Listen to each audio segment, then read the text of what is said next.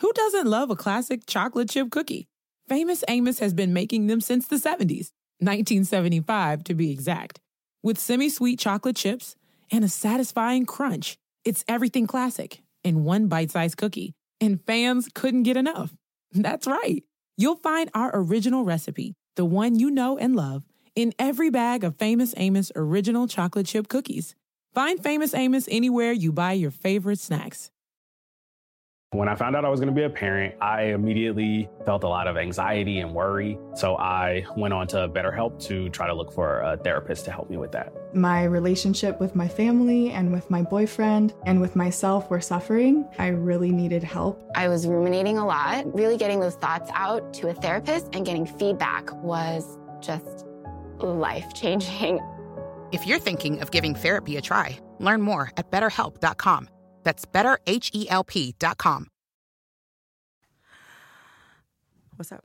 Hey, how's it going? I've been working a lot recently.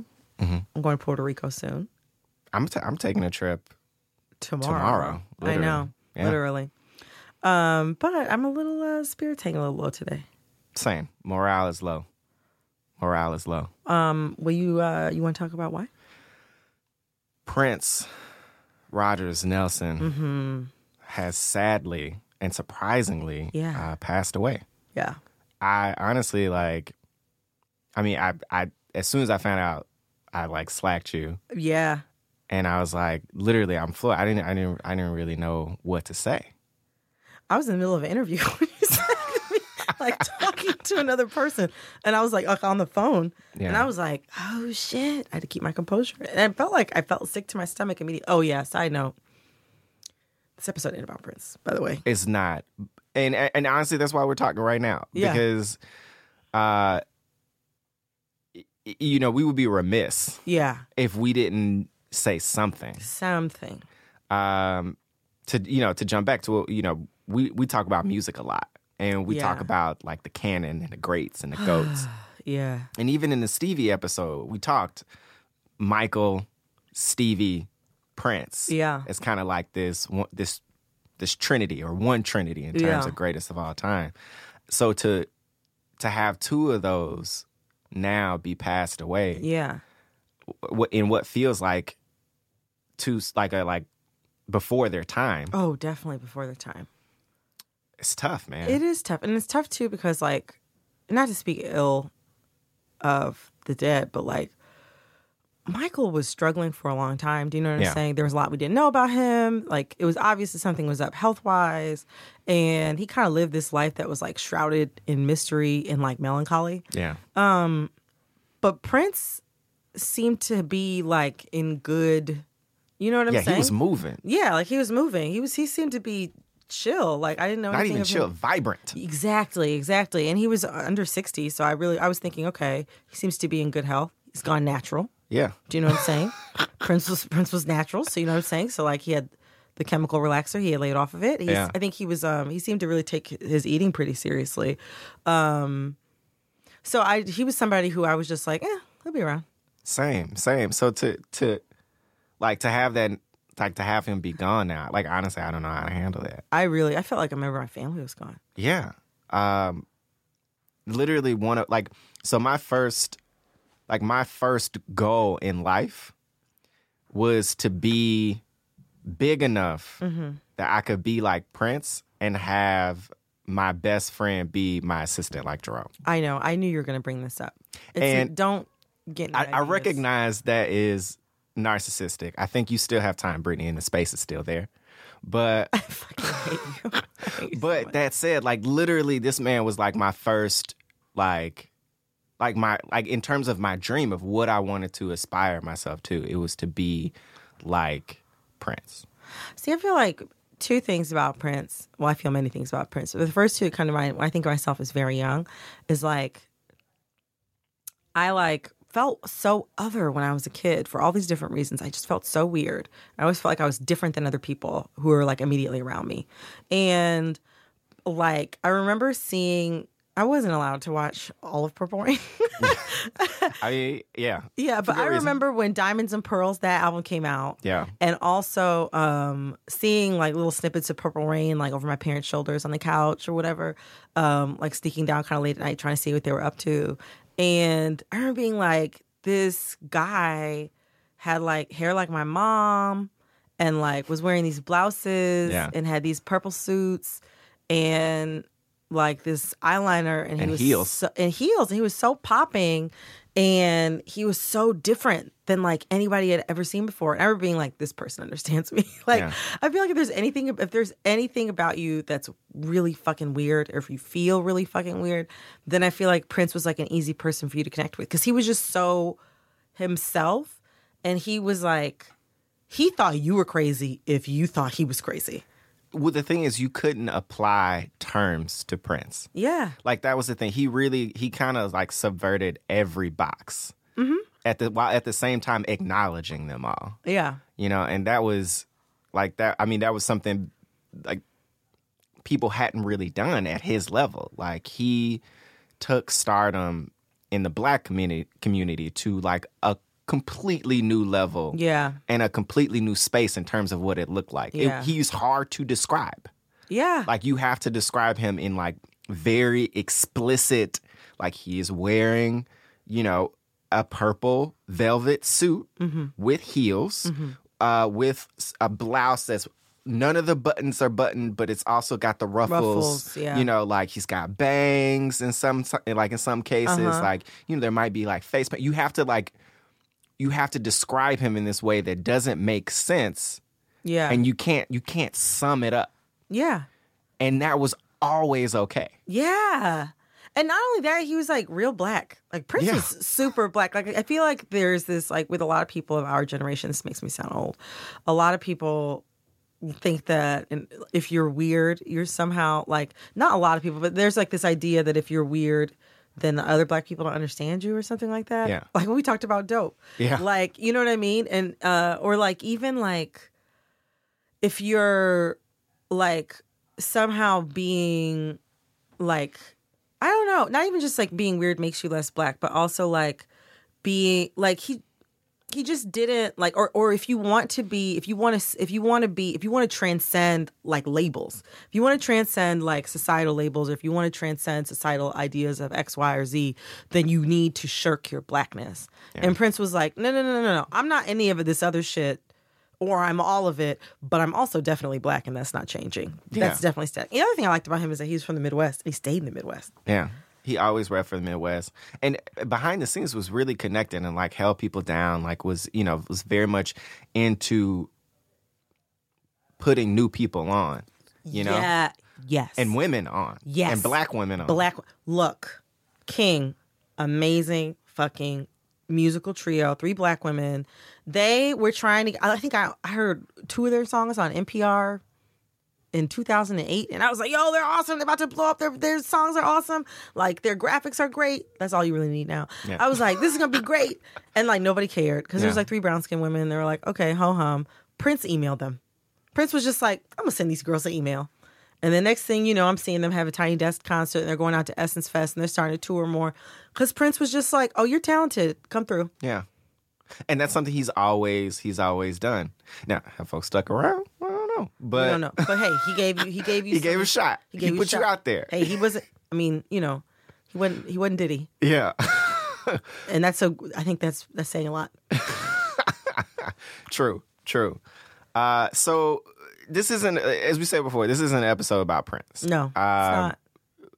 To be honest, I don't know if we will do an episode about Prince. We might, but I don't know.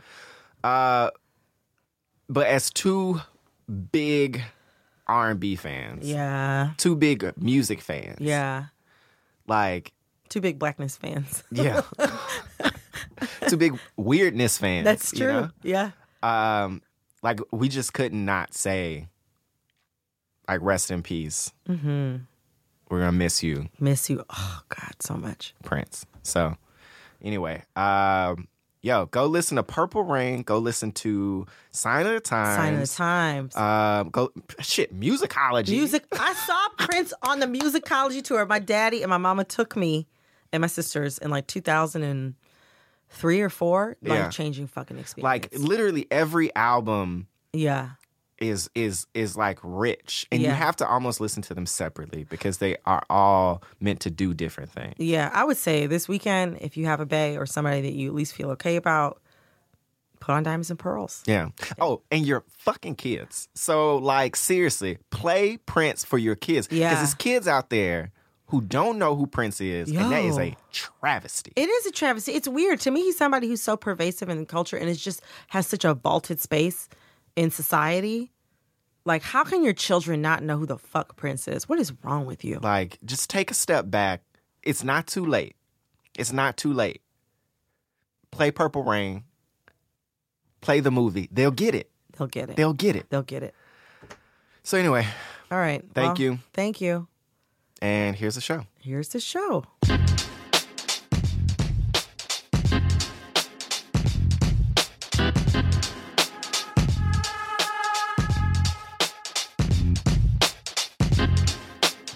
Hi, I'm Eric. And I'm Brittany. And we are For Colored Nerds. The conversations that Black people have when white people are not in the room. But we record it. And we put them on the internet. So, welcome to today's show. Welcome. How's it going, Brittany? You know what? Honestly, I'm doing good. I'm just living my life like it's golden. As you know, I recently went to Hudson Valley. I had an amazing long weekend. It's so much fun. And I love nature. A lot of people don't know that about me. I love nature. I got to be in nature and I got to eat a lot of amazing food. I had literally phenomenal duck liver ravioli and like a mustard sauce with breadcrumbs. That sounds good. The nature part doesn't sound like something. You don't like nature? Into. I mean, I actually like being in nature. I don't like doing things in nature. Like what? So you like to look at it and stand there and... So my goal is to have like a cabin in the woods with a porch and a chair where I could sit and like read or like drink a beer or like some tea or whittle, something like that. Eric, that's you're like never gonna pick up a hobby that involves the hobby. A knife. The hobby is sitting and then like creating something with my hands from the earth. You have no desire to do that now. Why would you? Well, that's the thing. Like in nature, I'm like connecting. Why don't you just like hike? I went hiking at the best time. I've been hiking 4 times this year. No, I don't like that. No, when was the last time you went hiking? I can't remember because I don't do that activity. I'm telling you, you know what? That's racism at work.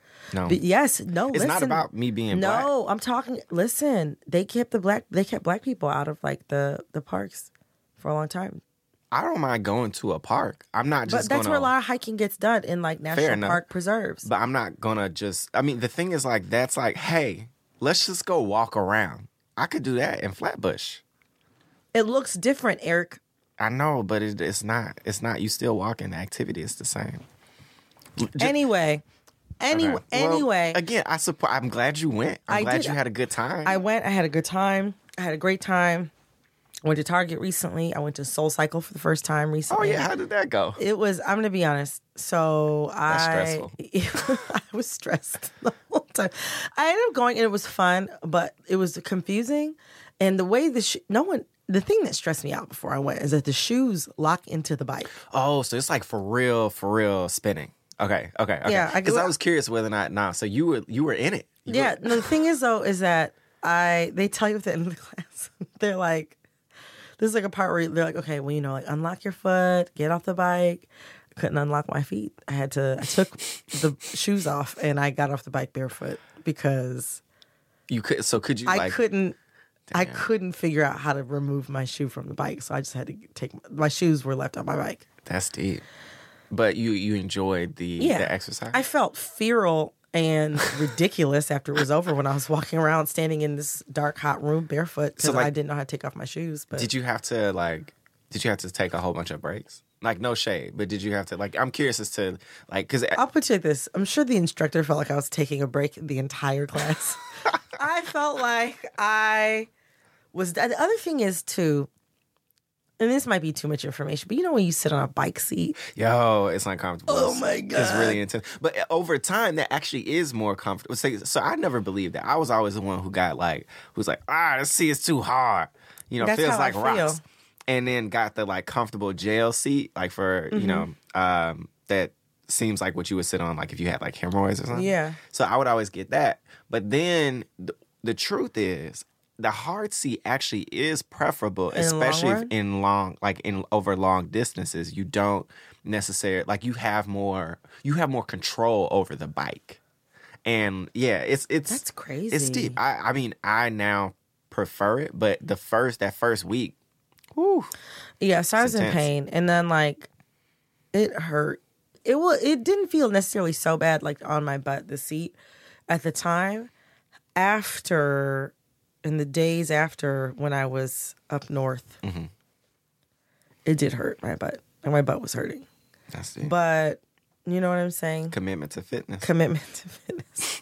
That's what we're known for around these Hey. parts, is our Hey. commitment to fitness. You know, Anyway, yeah, I'm here. I'm chilling. How you doing? I'm doing good. You know, Yeah, you doing good? I'm doing pretty good. That's good.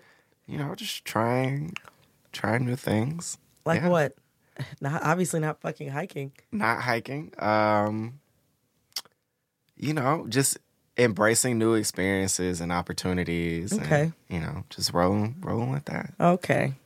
Well, you know, I am glad to hear that for you. I'm glad too. I'm Thank you. glad. Thank you. I appreciate that. I'm trying to think, is there anything else we need to update people on? I keep thinking that there was something else. No, I think I'm just hungry. You might be. Anyway.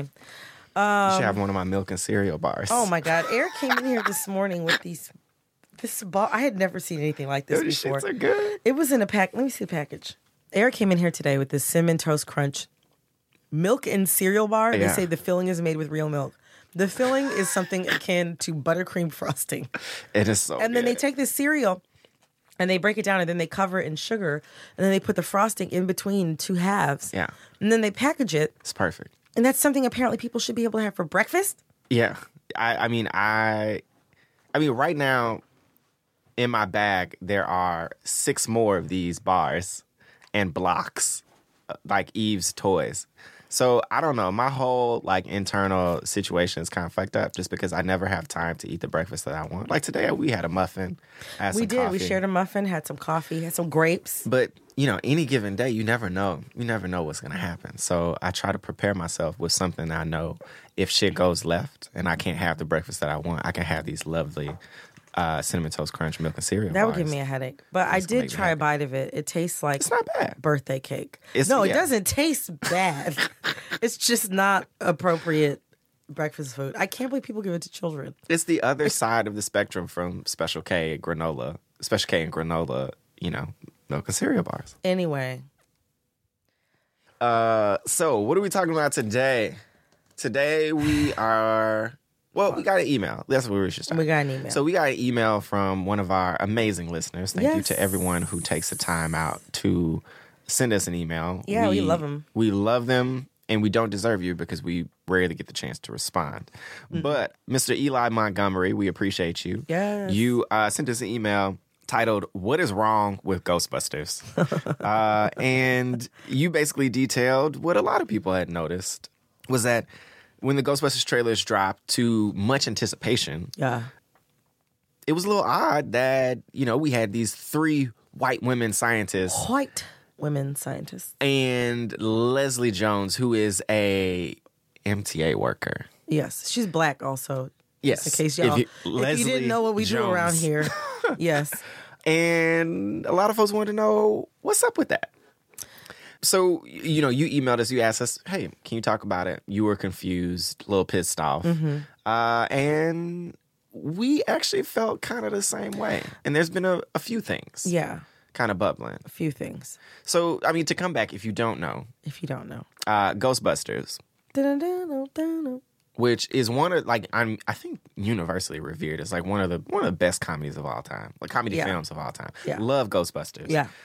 Ghostbusters 2 was pretty good too. Folks sleep on Ghostbusters 2. Ghostbusters 2 is actually the first. I saw Ghostbusters first. I remember Ghostbusters 2 first. Yeah.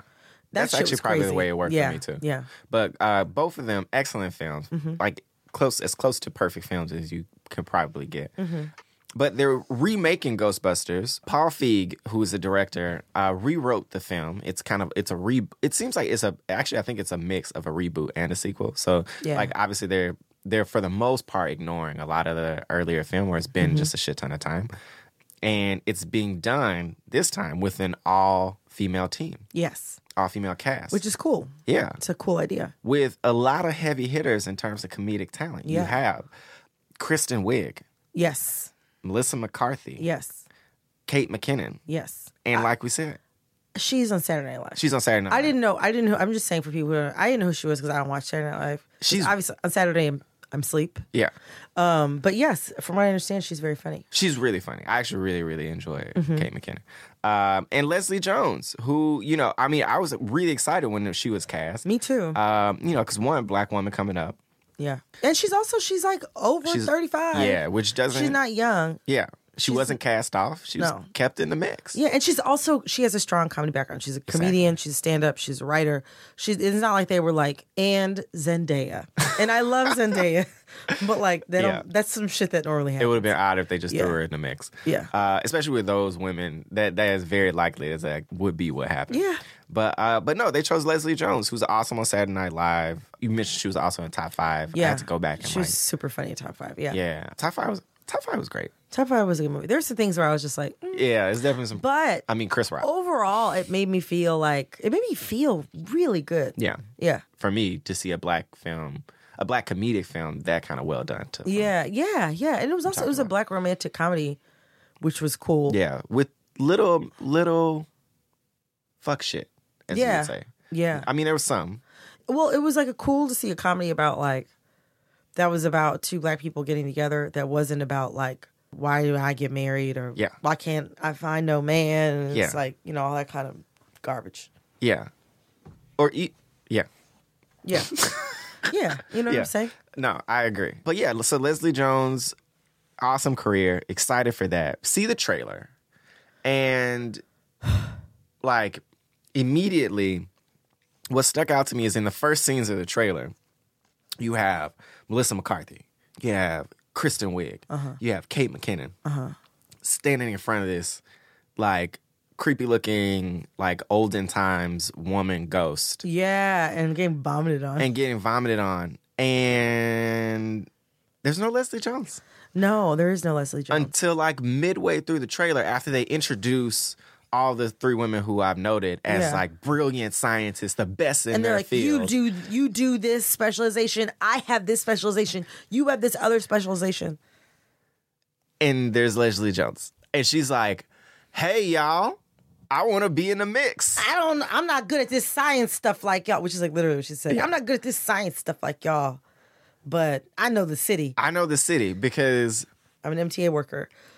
Yeah. And there's nothing wrong with being an MTA worker, but the problem with this whole thing, and it's not like this got missed. I don't want to, there was, that day on Twitter when the trailer came out, and since then it's been consistent. Yeah. And folks talking I missed it because I did a subtweet. I was excited. I was I subtweeted, black women are scientists too. Yeah, I remember I saw that. It's it's true. For me, it was just what the fuck? You have an opportunity. The part of the point of this film is to highlight the fact that, women are funny too. Women can be the stars, the primary stars, without some significant male support, quote unquote, of a big budget comedy film playing off a premise that is universally loved. They can carry this film, and you incorporate someone who is black, and then put them in a role where it seems tacked on, if you will, to that narrative. Not only tacked on to that narrative, but also part of what makes the film, what is supposed to make the film narrative, is not just women are funny too, but also women can be scientists. Yes. And so it's you know, like, what would it have hurt to have also made Leslie Jones a scientist? What would it have hurt? That's the thing that I'm just like, and then, you know, and then there was that whole thing where they were like, oh, well, that role was originally written for Melissa McCarthy, which had me going because I was like, okay, so you have the fat white woman. Yep. Is she going to play the buffoon? Or is the black woman going to play the buffoon? Great choices. It's just like, yeah, exactly. And like, on one level, I totally get it. Like, Melissa McCarthy has played the quirky best friend. Yeah. She has played the chubby this woman, the weirdo, the kook, like, you know, all of these different things. And like, I want to say even on Mike and Molly, which I don't know if it's still on TV or not. It just got canceled. Yeah, but like, she was playing one half of a couple that met at Overeaters Anonymous or something like that. Like, her work is a lot of times based around her size. Yeah. And the way that she looks. You know, I mean, she obviously has embraced that. And sometimes I wonder, though, how much of it I mean, it's clear that she likes it to a degree. Well, it's like, also, like, does she like it or does she have to? I mean, I'm being real, though. So at first I would say, like, honestly, that was a question that was on my mind, too. But in her more recent films, a lot of times she's big money now. You know what I'm saying? Like, she carries she carries these films, and she has writing input, executive producer credit. But I'll put to you like this. How many projects starring black people still fall into the same type of, you know what I'm saying? Yeah. Where it's like, you only are offered so many things. And like, I'm not saying that, you know, being a white woman who's of a certain size is anything like being a black woman or being a black person, period. Yeah. But when you're a person who's certain characteristics about you, whether they be, you know, like size, or if it's purely physical, or if it's your gender or whatever, there's going to be all sorts of things that you like, kind of like, if you know, you got to play, play along, get along, or whatever. So yeah, I'm sure that she has some control over it, but I can't imagine that if you asked Melissa McCarthy, like, hey, would you like to play like a romantic lead in a story that has nothing to do with your size? Yeah, she's gonna be like, nah. Yeah, she's gonna be like, it's not really my type of humor. I prefer the show where I met in the Chicago Overeaters Anonymous group. Yeah. I think that what she's done with it has been interesting, and like what she did with her role in Bridesmaids and all of these other films. Like, I remember when Bridesmaids came out, I was like, you know, they got the big girl lifting her leg up. Yeah, but like she was super, like she did so much with it. Like she did so much with the her part. Character was really, like, her character was memorable, not just because she was a large woman who had physical comedy. Like, she was ridiculously fucking funny. Yeah, and she's managed to like bring that to a lot of these other roles, but I'm sure she would like to like not always play like the kooky whoever. So like, I do understand. Like, Paul Feig was like, oh, you know, he originally wrote this part for Melissa, which is its own thing. Yeah. Right? But then, like, you know, we thought we should make her a scientist. Yeah. He could make that walk for Melissa McCarthy, but, like, the same case, for some reason, couldn't be made with the same group of people for Leslie Jones. Yeah. And it's like, what would it have hurt? You know, it just kind of annoys me that, like, it just doesn't stick out to people. Have you ever considered the fact that maybe it's really comfortable for you to see a black woman as an MTA worker who doesn't have quote unquote book smarts, but has lots of street smarts? Yeah. You know what I mean? And access to a Cadillac. Right. That's actually a hearse. Like why? Like, it's like, nobody questioned why that was comfortable for them. Or pushes themselves to even do some research around that fact. Yeah. You know? Yeah. Like, I mean, like, this narrative of having the three scientists and then the one kind of like every man, you know, quote unquote, every person, is the exact same plot structure and character structure as the original Ghostbusters. Yep. Which, you know, obviously in that particular case, that other person, that every person, was Ernie Hudson.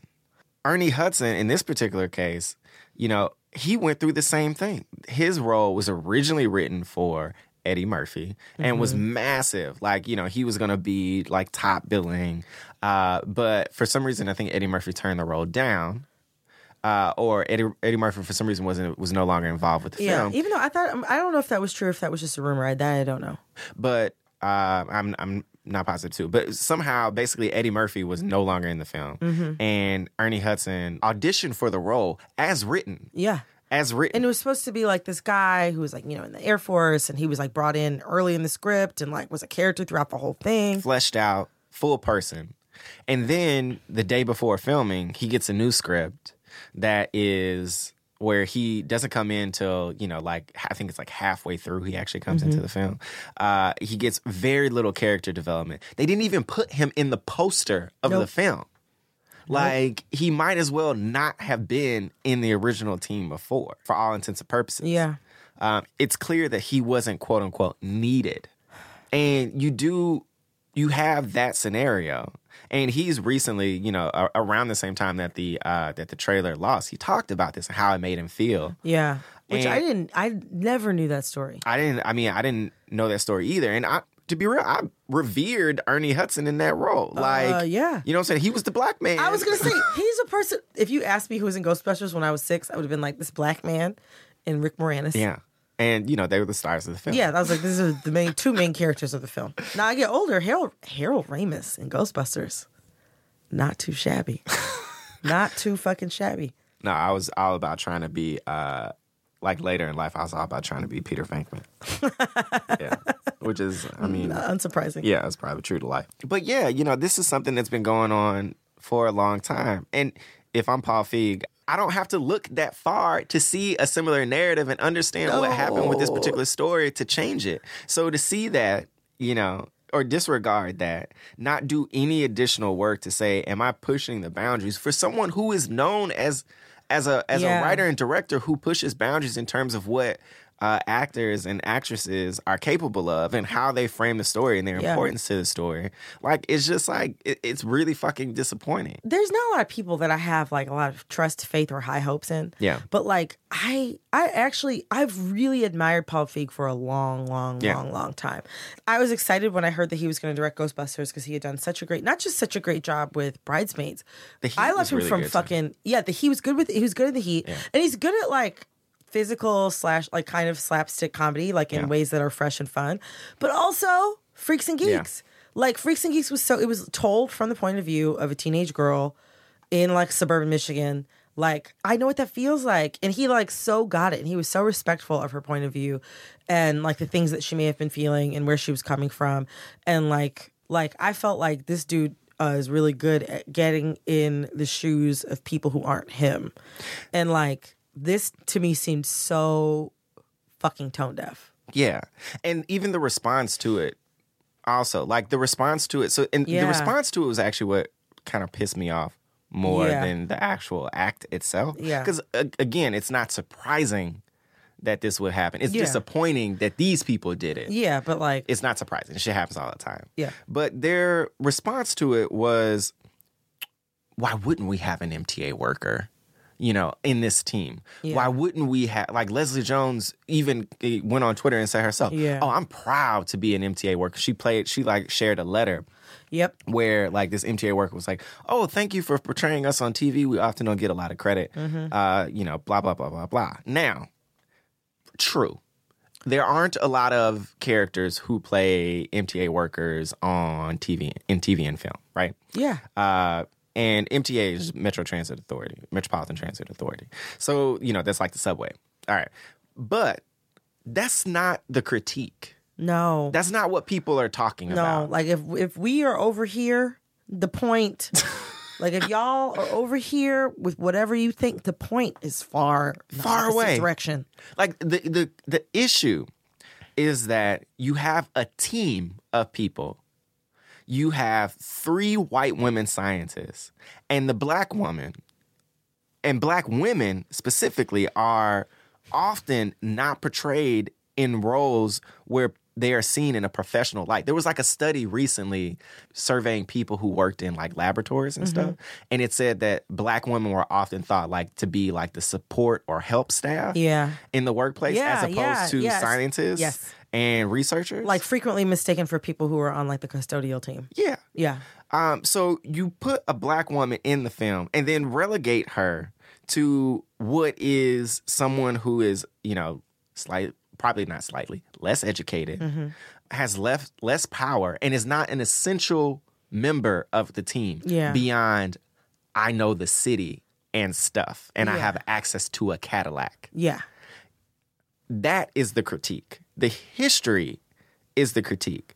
The structure of your film and her being a relative footnote in it is the critique. And to ignore that is, I mean, it's patronizing to a degree. Like, to think that... It's just like, on what planet do you, like, if somebody, like, it's like, I don't know, it's like, Eric, it's like if I asked you, let's say I told you to go to the store and buy me some potatoes, right? Yes. That'd be like if you went to the store, you decided instead to buy me some corn. You came to my house, you gave me the corn, and then I was like, why did you not buy the potatoes? If you were like, why are you criticizing my shoes? And it's like, no. Like, what? Like, Yeah. I asked you, like, there's a clear case for the question that I want to ask you. And you're talking to me about something totally different. Like, you are willfully ignoring the conversation that I want to have, which is worthy of having. You chose a black woman to portray, like, a very, like, loud, brassy stereotype. Like I think it's like Sassy black woman? Yeah, sassy black woman, kind of Sapphire, who also is like, well, somebody who without a science background in a movie that's supposed to be about scientists. Yeah. So if I ask you about that, it's very clear that race had something to do with it, whether explicitly or implicitly.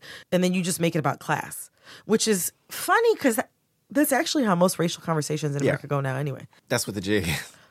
This is a conversation that we have to have over and over and over again. And it's like almost bizarre to me that people have not figured out at this point that, like, it's not even like we're having this conversation only between our, I would say within the lifetime of our show. Yeah. A lot of the conversations that we used to have between us on the show and like with the people who listen, a lot of those conversations have now become more public. Yeah. As like just within the past year and a half. Yeah. So it's like weird to me that, like, now these conversations are, they went from private to the internet. They've gone from internet to mainstream entertainment news consumption, to the point where, like, the Oscars this year was affected. The coverage of the Oscars was affected by people having these public conversations about race and entertainment.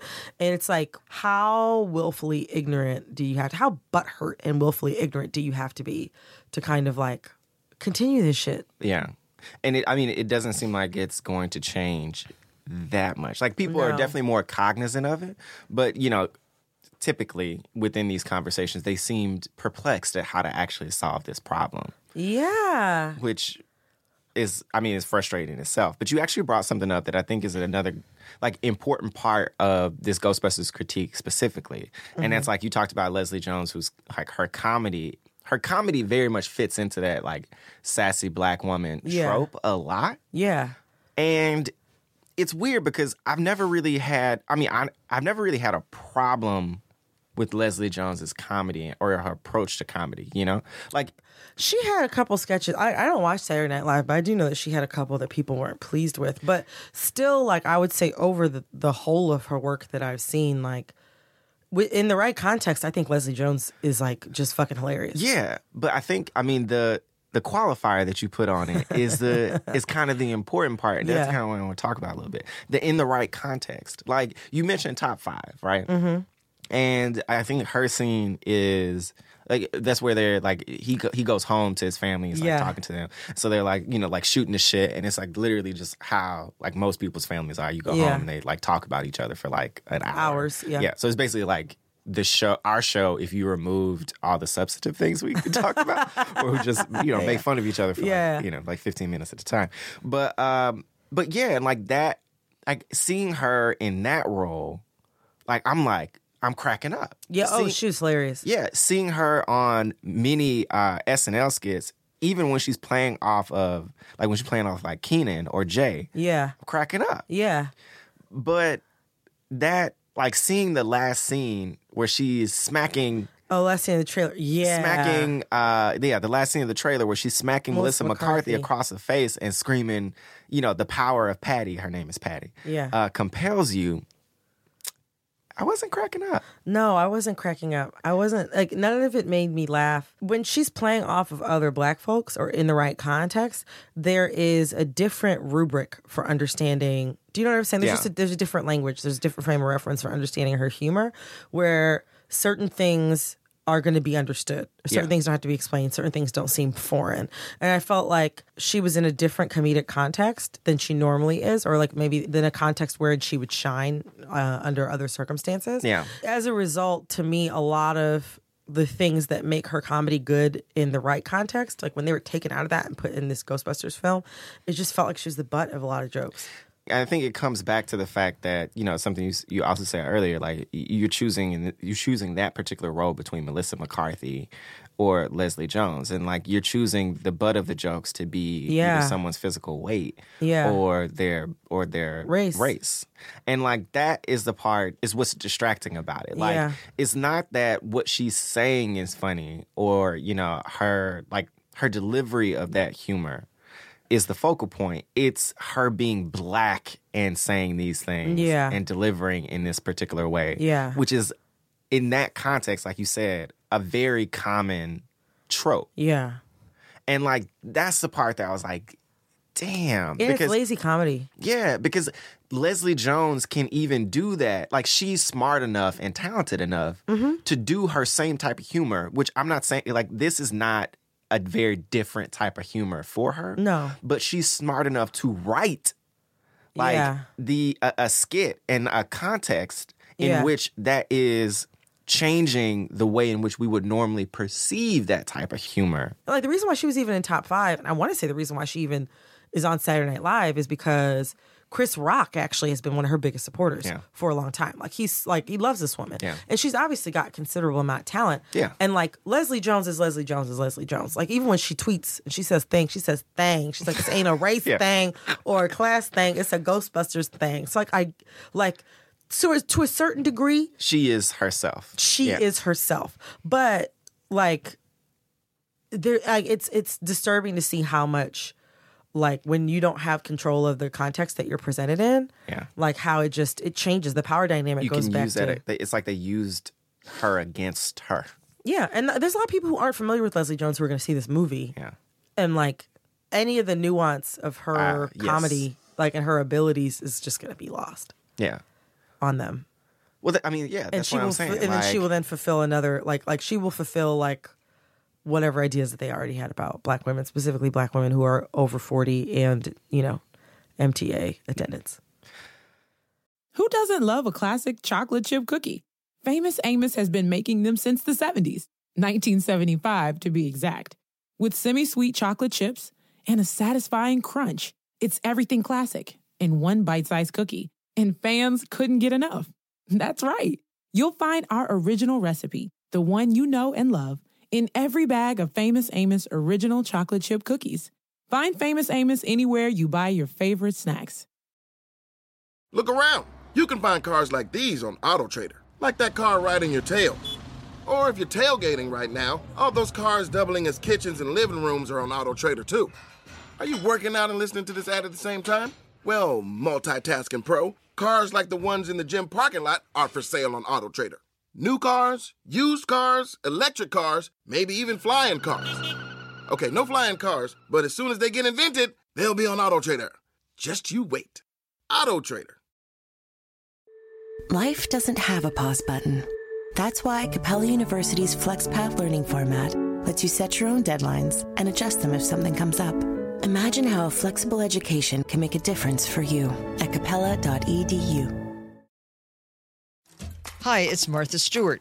You know, I spend a lot of time thinking about dirt. At 3 a.m., at all hours of the day, really. What people don't know is that not all dirt is the same. You need dirt with the right kind of nutrients. New Miracle-Gro organic raised bed and garden soil is so dense, so full of nutrient-rich, high-quality ingredients. Miracle-Gro is simply the best. Yeah, so there's another film, I think, where there's been a very complicated conversation around the racial aspects of that particular film. And that film is Nina, which is a biopic starring Zoe Saldana and David Oyelowo. That chronicles a period in Nina Simone's life. Now, we've done an episode on Nina Simone before. That we did. What Happened to Miss Simone is also the title of an excellent Netflix documentary. Our episode talked about that documentary. It was a good episode also. Yeah. If we do say so. If we do say so ourselves. So, go back and check that out. Check out the documentary. I mean, this film has been kind of floating around in the ether for a minute. for years, literally. Yeah, at this point, like 3, maybe 4 years. Yeah. Before like the past couple months, the only thing people had seen to really kind of confirm their fears, and we can speak to the fears in a second. Yeah. Would be just a couple of pictures from not even on set, just from like Zoe Saldana walking around in blackface. I don't even know. I mean, it has to be. It's blackface. Skin darkening makeup. Yeah. Thank you. Yeah. And a nose prosthesis. And yeah, sorry. I mean, go ahead. No, go ahead. That was all. And even that was like, what the fuck? Like, come on now. Like, come on. But to be honest, I had kind of forgotten about it. Well, but I think we talked about this before. Neither one of us thought the movie was actually going to come out ever. Yeah. We just never thought it was going to come out. We never thought it was going to come out. It was so preposterous and people clapped back so hard. Yeah. So loudly. Like, her family, her daughter, like Nina Simone's daughter was like, no, don't do this. And so many people supported that and said the same. Then that trailer dropped. Whew. Oh my God. You said this and I was thinking it when I first saw it. It's like, it felt like a spoof. Yeah. Or a parody. Yeah. Like, and if it was a parody, it would have been a great one. Yeah, I kept waiting for Will Ferrell to come out nude. Yeah, like that's like how it just looked crazy. Like the fact that this woman bears no resemblance to Nina Simone. No, sounds nothing like her. Can't sing. Like even just normal vocal intonation. Her voice profile is very, very different, distractingly different. Yeah. The skin darkening makeup, as you say, that she is wearing is the wrong shade. Yeah, not only is it not the wrong shade, it's like not blended. She's poorly lit throughout the entire thing. It's actually bizarre how terrible it looks. It's like it didn't even seem like they hired a makeup artist to me. Yeah, like it was very do-it-yourself. Yeah. So, seeing this, I'm like, really, like, what? Like, what the fuck? Well, because the trailer means that it snagged distribution, which was the thing that got me where I was just like, oh. Somebody paid for this to come out on a nationwide release. Because they were like, people need to see this.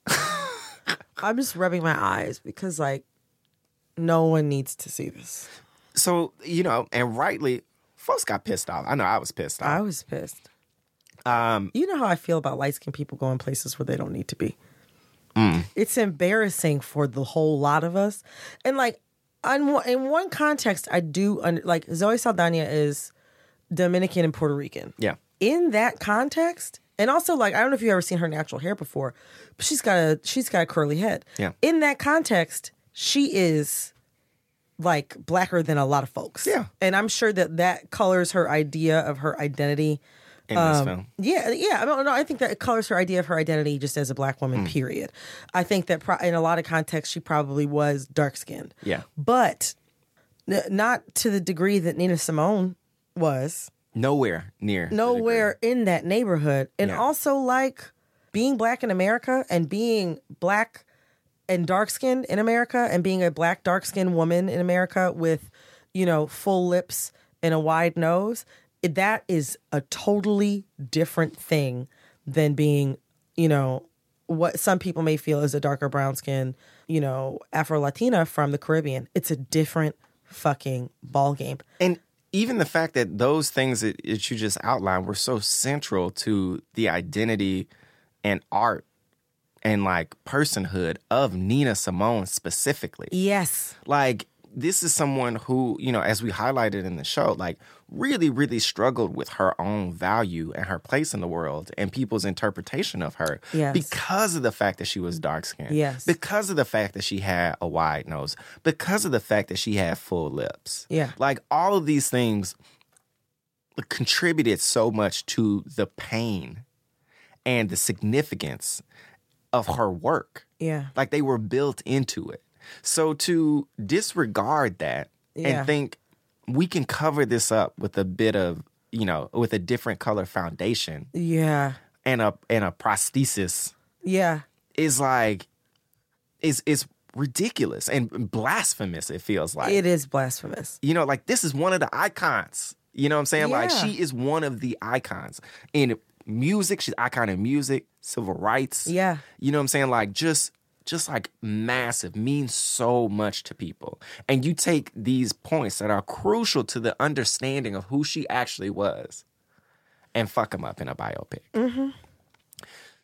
So there's actually been some great writing on this from both, from Cara Brown from from Gawker, who highlighted the fact that basically everybody who's involved with the movie Nina is white. Yeah. Except for Robert Johnson. Stay black like Bob Johnson. Didn't Ludacris say that in the song? Yeah. Yeah. Like, who founded BET. Yes. Who's one of the executive producers. And maybe David Oyelowo, who is the co-star of the film. Those are basically the only black folks involved. Yes. You know? And that should signal a problem. But no, I don't know that it does signal a problem. Every other, okay, who do you think made The Color Purple? Okay, that's what I'm saying, which is a movie that a lot of people think is great. I think it's well done. Do I think it would be better done by a black woman than by Steven Spielberg? Yeah. Hell motherfucking yes. And I'm one of the people who think it's great. But I but like easily agree. Exactly. Yeah. But still, it's like that whole thing, like, who's in front of the camera, who's behind the camera. Yeah. If there's black people in front of the camera, it's still white people behind the camera on pretty much like everything outside of Spike Lee and Tyler Perry. I will say Ava does a good job. She has a decent amount. She's gained a decent amount of pull in the past few years. Yeah. But otherwise, for the most part, if there are black people in front of the camera, there are white people behind the camera. And there are certainly white people signing the checks and certainly white people in the development meetings. Almost exclusively. But the way that Kara did it in the post, she showed all of their photos. Yeah. And so when you get to actually see it, and when I looked in the face of the woman who did the makeup, what's crazy is I'm sure these people think that they're doing a great service by sharing the story. Yeah. In theory, sharing the story is a great idea. And sharing the story is the important thing. Yes. As opposed to getting the story right. Yes. And this is also significant. And that post was really important too. I agree, from scrolling down, seeing the faces. Yeah. But also understanding how every single piece of their work is complicit. This wasn't just a fail at the executive producer level. It wasn't just a fail at the casting director level. It wasn't just a fail, Zoe Saldana. Yeah, it is a fail for the makeup artist, the director of photography, who I agree couldn't light her for shit. Couldn't light her or David Oyelowo. They're the two leads in the movie of the whole film, and they're both black, and they couldn't even get lit. When you do this. Yeah. It is a breakdown at every single piece of the film. That is why it's important to have people who have some background and connection to these stories to empower them to tell it the way it should be told. Exactly. But then there's the other thing. Ta-Nehisi Coates also wrote a lot about this. Did you mention that? Did you mention his name? I don't know if we got there yet. Nah. So, Ta-Nehisi wrote a fair amount about this. Yeah. And there's one about Nina Simone's face and there's one about the appropriation of Nina Simone. They're both excellent. Yeah. But in one in particular, he breaks down Zoe Saldana. She said there are other black actresses that turned down the role, and that she turned down the role for a year before she said yes because she felt like the story should be told. And he was like, I will grant you understanding that you would feel that way, but it's scarier that it's terrifying that there is such a small pool of black actresses from which to choose that Zoe Saldana was even considered for this role. Yeah. I used to want to go into casting. That was what I wanted to do. That was what I had internships in and things like that. I love casting directors. I love knowing shit like this. I love knowing this kind of information. And there's a list of people that I would think of in my mind who should be considered for a Nina Simone movie. And there were other people that were that at least could have been given a shot and could have been in the mix. Yeah. It's not only the fact that they darkened her skin. They also aged her up. This is not a film about her early life. No. This is about her later years. Her later years. In her 50s, probably. Yeah. You could have went to Viola Davis, one of the biggest people on TV. Literally. Has starred in major films. Yes. Oscar-nominated woman. films. Yeah. And has spoken about living that same experience. I would have loved to have seen a middle-aged black woman come through, or a black woman who's even older than that, like a woman who's, 50s, 60s come through and just murder that part. I would have loved to have seen that. And it makes me sad that like the world, our country, and that like Hollywood is in such a state, or rather that Hollywood remains in such a state. It's too financially risky to take a chance on a black woman that people haven't heard of yet. And financial risk is enough of a concern to just let this woman's story languish. But the truth is, like, honestly, that's kind of, so like even that piece of it is kind of bullshit to them, because they just want to get this story told. They just want to get this story out. No, they want to But make the money. Financial risk. Exactly. You see what I'm saying? Like, Yeah. they try to portray it as this story was too important to leave by the wayside. Yeah. But we got to make money. Yeah. And I get trust and believe. I get that. I get it. Like, you can't, it's really difficult to try and invest, millions of dollars into something and just like put it out. No, there are very few people who are in a position to do that with something of entertainment value. But maybe you just should make something else. Yeah. Like, just make something else. Maybe you should make Ghostbusters. Yeah.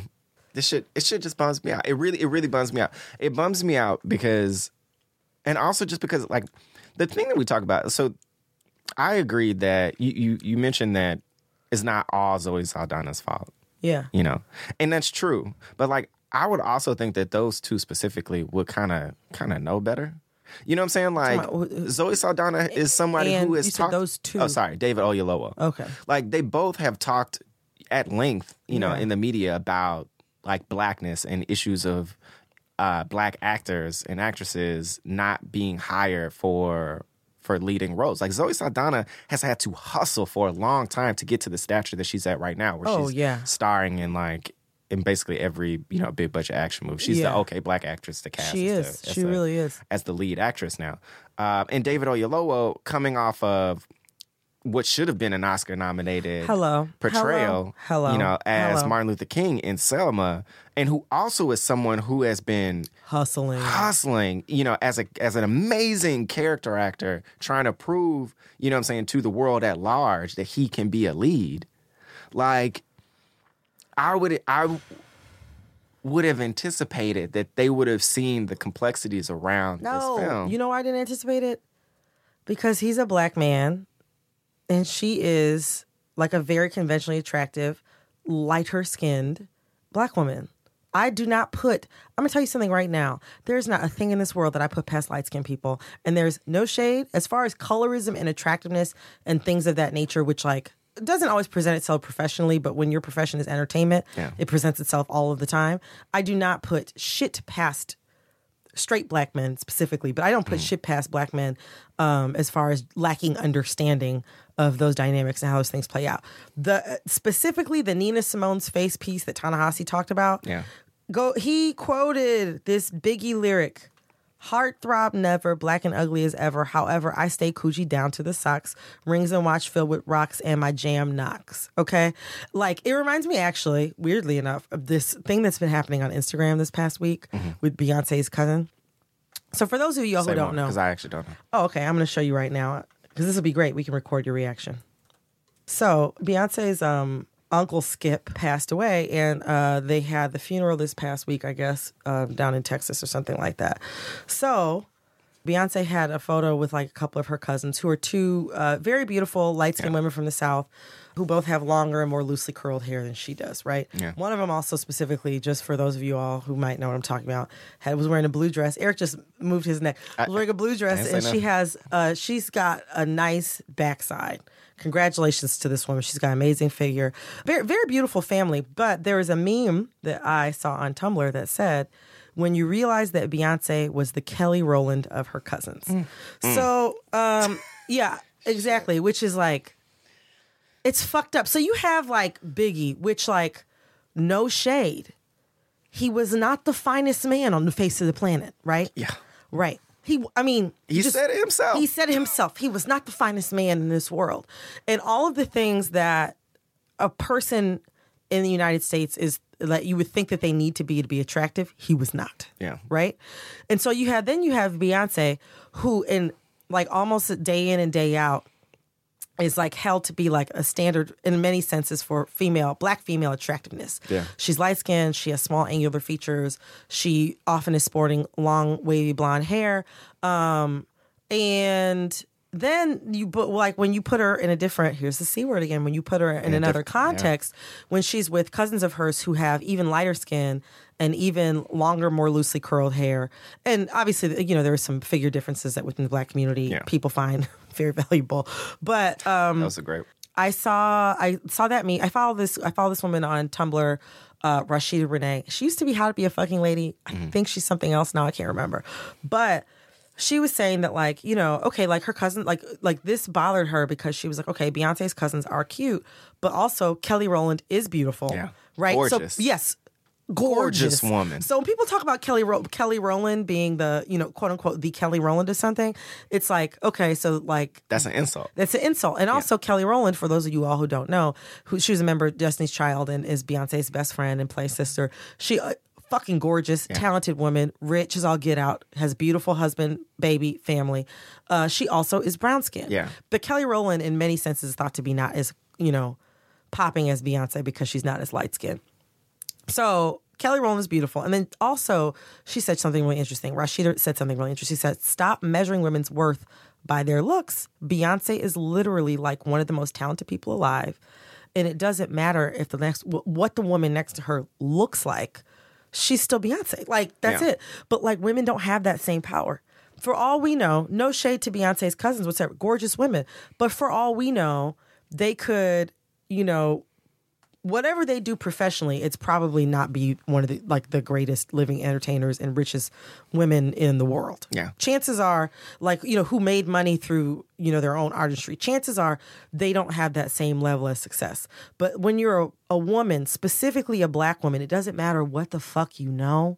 It doesn't matter what the fuck you can do. And more specifically, if you're in the public eye like Nina Simone, what you look like can take down your talent, your intellect, your riches, whatever it is that you have, can take that down so many pegs.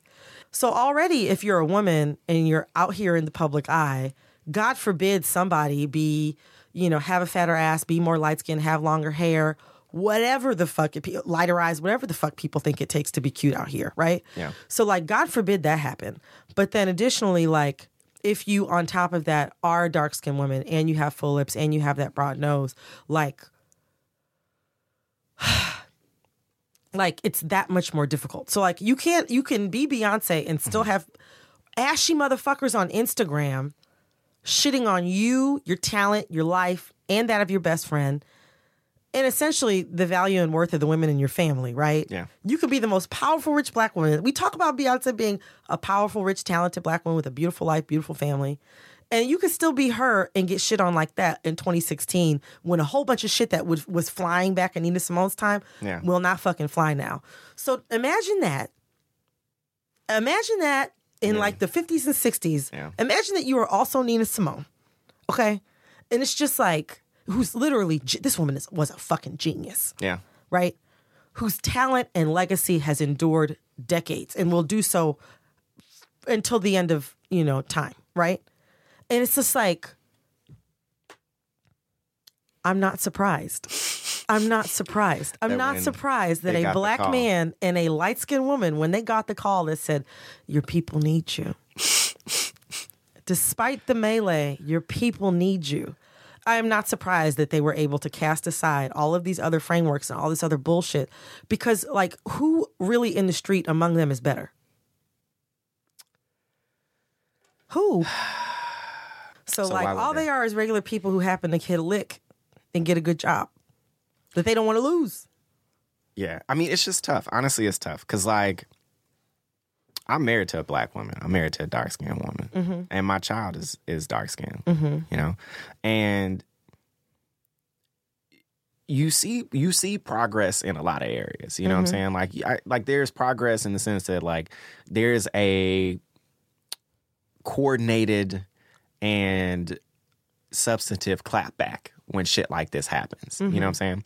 But it's still frustrating to, like, you know, I've been quiet because I'm sitting here thinking, like, I don't really know what the catalyst is for significant change like this, because significant change on these fronts, like on the colorism front, like in talking about Leslie Jones and her, and there's some colorism aspects to, like, you could talk about how Leslie Jones's humor, you know, in addition to her appearance, how they contribute to the fact that she was selected to play, you know, what is seemingly the sassy black woman or the buffoon type character in this particular movie. But the overall conversation there could be, you know, if we are thinking more about the people who are in front and behind the camera, maybe those things have changed. But in terms of the overall narrative, like in our community, how we evolve thinking about colorism and things like that, honestly, it is kind of depressing because I don't really see it. It's still so prevalent. I was listening to something today, I mean, you said this before, and I've said it too, but like, yo, I'm so tired of the word foreign. Like, I am so tired of the word foreign. Yeah. In rap music. Like, that shit is so fucking frustrating. And it's frustrating not only because of what it says about black women, but to not realize that when you say that, you are also saying something about yourself. Hell yes. Like, that shit is just really, I don't know, I'm really kind of blown. Like, I don't know, you know what I'm saying? Like, I don't know. I obviously think a lot about the conversations I'm going to have with Eve at some point. And I don't know. That's, I mean, you know, maybe Carla is more equipped to have that conversation, obviously, because she's, you know, she's lived as a black woman. But you should learn, though. I mean, yeah, I'm going to have it. It's not necessarily, I mean, you know who I am. It's not that I'm not prepared to have the conversation. It's that I often like to feel empowered with solutions. You know who I am. You know what I'm saying? And I understand the context of how to talk about race and preparing her for how to deal with her race being a factor on the whole. But to break it down, you know, even more, to talk about how her being a dark-skinned child is going to affect her life is like, that's one of the ones I just don't know how to talk about the not necessarily solutions, because solutions is a weird word, because like, let's be real, it's not going to get solved. No. But you understand what I'm saying? Like, no, I wouldn't. Tools to prepare her to, But yeah, I mean, we always end on these really depressing notes. But to come back to it, you know, in the case of these two movies, you know, I think obviously the through line is like we need to be more involved, and I think we're continuing to demand that we are more involved. And I think measures are slowly happening that will help. Yeah. Well, the fact that even a black like every time a backlash gets reported on, that helps. Yeah. I think those things will slowly change over time. But it's frustrating when people take these conversations and in both scenarios, they try to make them not about the thing that we are talking about. It's almost like gaslighting. Like you're just ignoring the fucking thing that we are talking about. In terms of the critique is really, really, really fucking frustrating. In the case of Ghostbusters, I still want to see it because I still want to see it too. Because again, going back to Leslie Jones and her talent, she is very, very talented. And I think that there is probably some opportunity for her to still subvert some of the common tropes like that would be associated with how they portrayed her character so far. Well, I think the same way that like Melissa McCarthy's characters have always managed to transcend what like the initial I am curious to see the film to see what happened. Like if Leslie Jones' character is given the same breathing room to kind of subvert. Yeah, but in the case of Nina, like I've never seen that shit. Yeah, I can't do it because I mean Nina's story is one that is deeply, deeply rooted in pain. So to go into a story where you know it's going to feel painful, and then on top of that, they are inflicting pain by disregarding the nature of the very thing that they're discussing. Like, I can't get over that, especially because of the fact that we have this visual reminder of their ignorance and disregard. I can't imagine my eyes adjusting to that visage, honestly. Yeah. Yeah. So, like, I'm not going to see that one. Not even the shit on it. Like. No, I just don't. It's just not. No. Mm-mm. Yeah. No, I just don't have. I don't have to. Yeah. That's it. Yeah, I don't have to. Mm-mm. It's not like Red Tails. Do you know what I'm saying? Red Tails just wasn't that popping. Yeah. Do you know what I'm saying? Yeah. You know what I'm saying? It just wasn't that popping. So it's like, all right, I can skip Red Tails. Like Django, I can see how Django was its own can of worms. I know. I will say, even among black people have different feelings about Django. I've never seen it. I probably never will. Yeah. But I know that you've seen it and that you kind of like it, and I respect your judgment and opinion. And there are other people whose opinions and judgment I respect, who like Django and who've seen it. Other people who I know, they haven't. Or they saw it, they didn't like it, or they haven't seen it at all.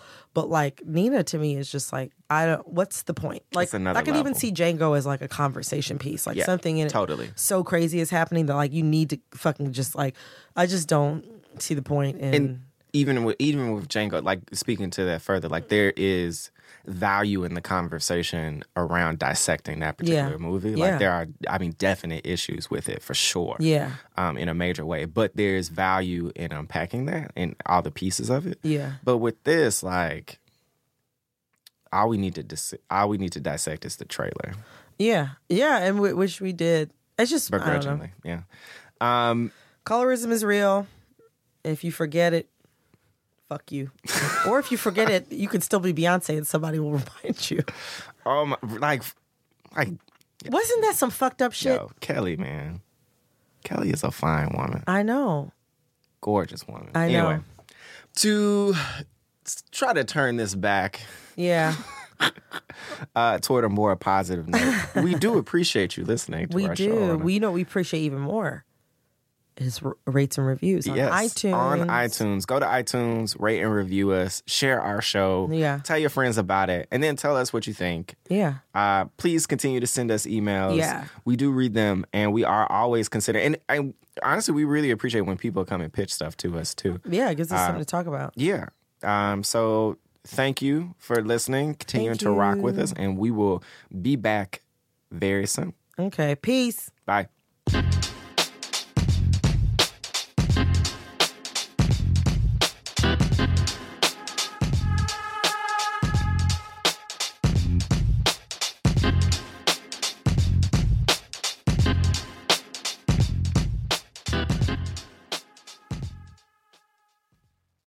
Who doesn't love a classic chocolate chip cookie?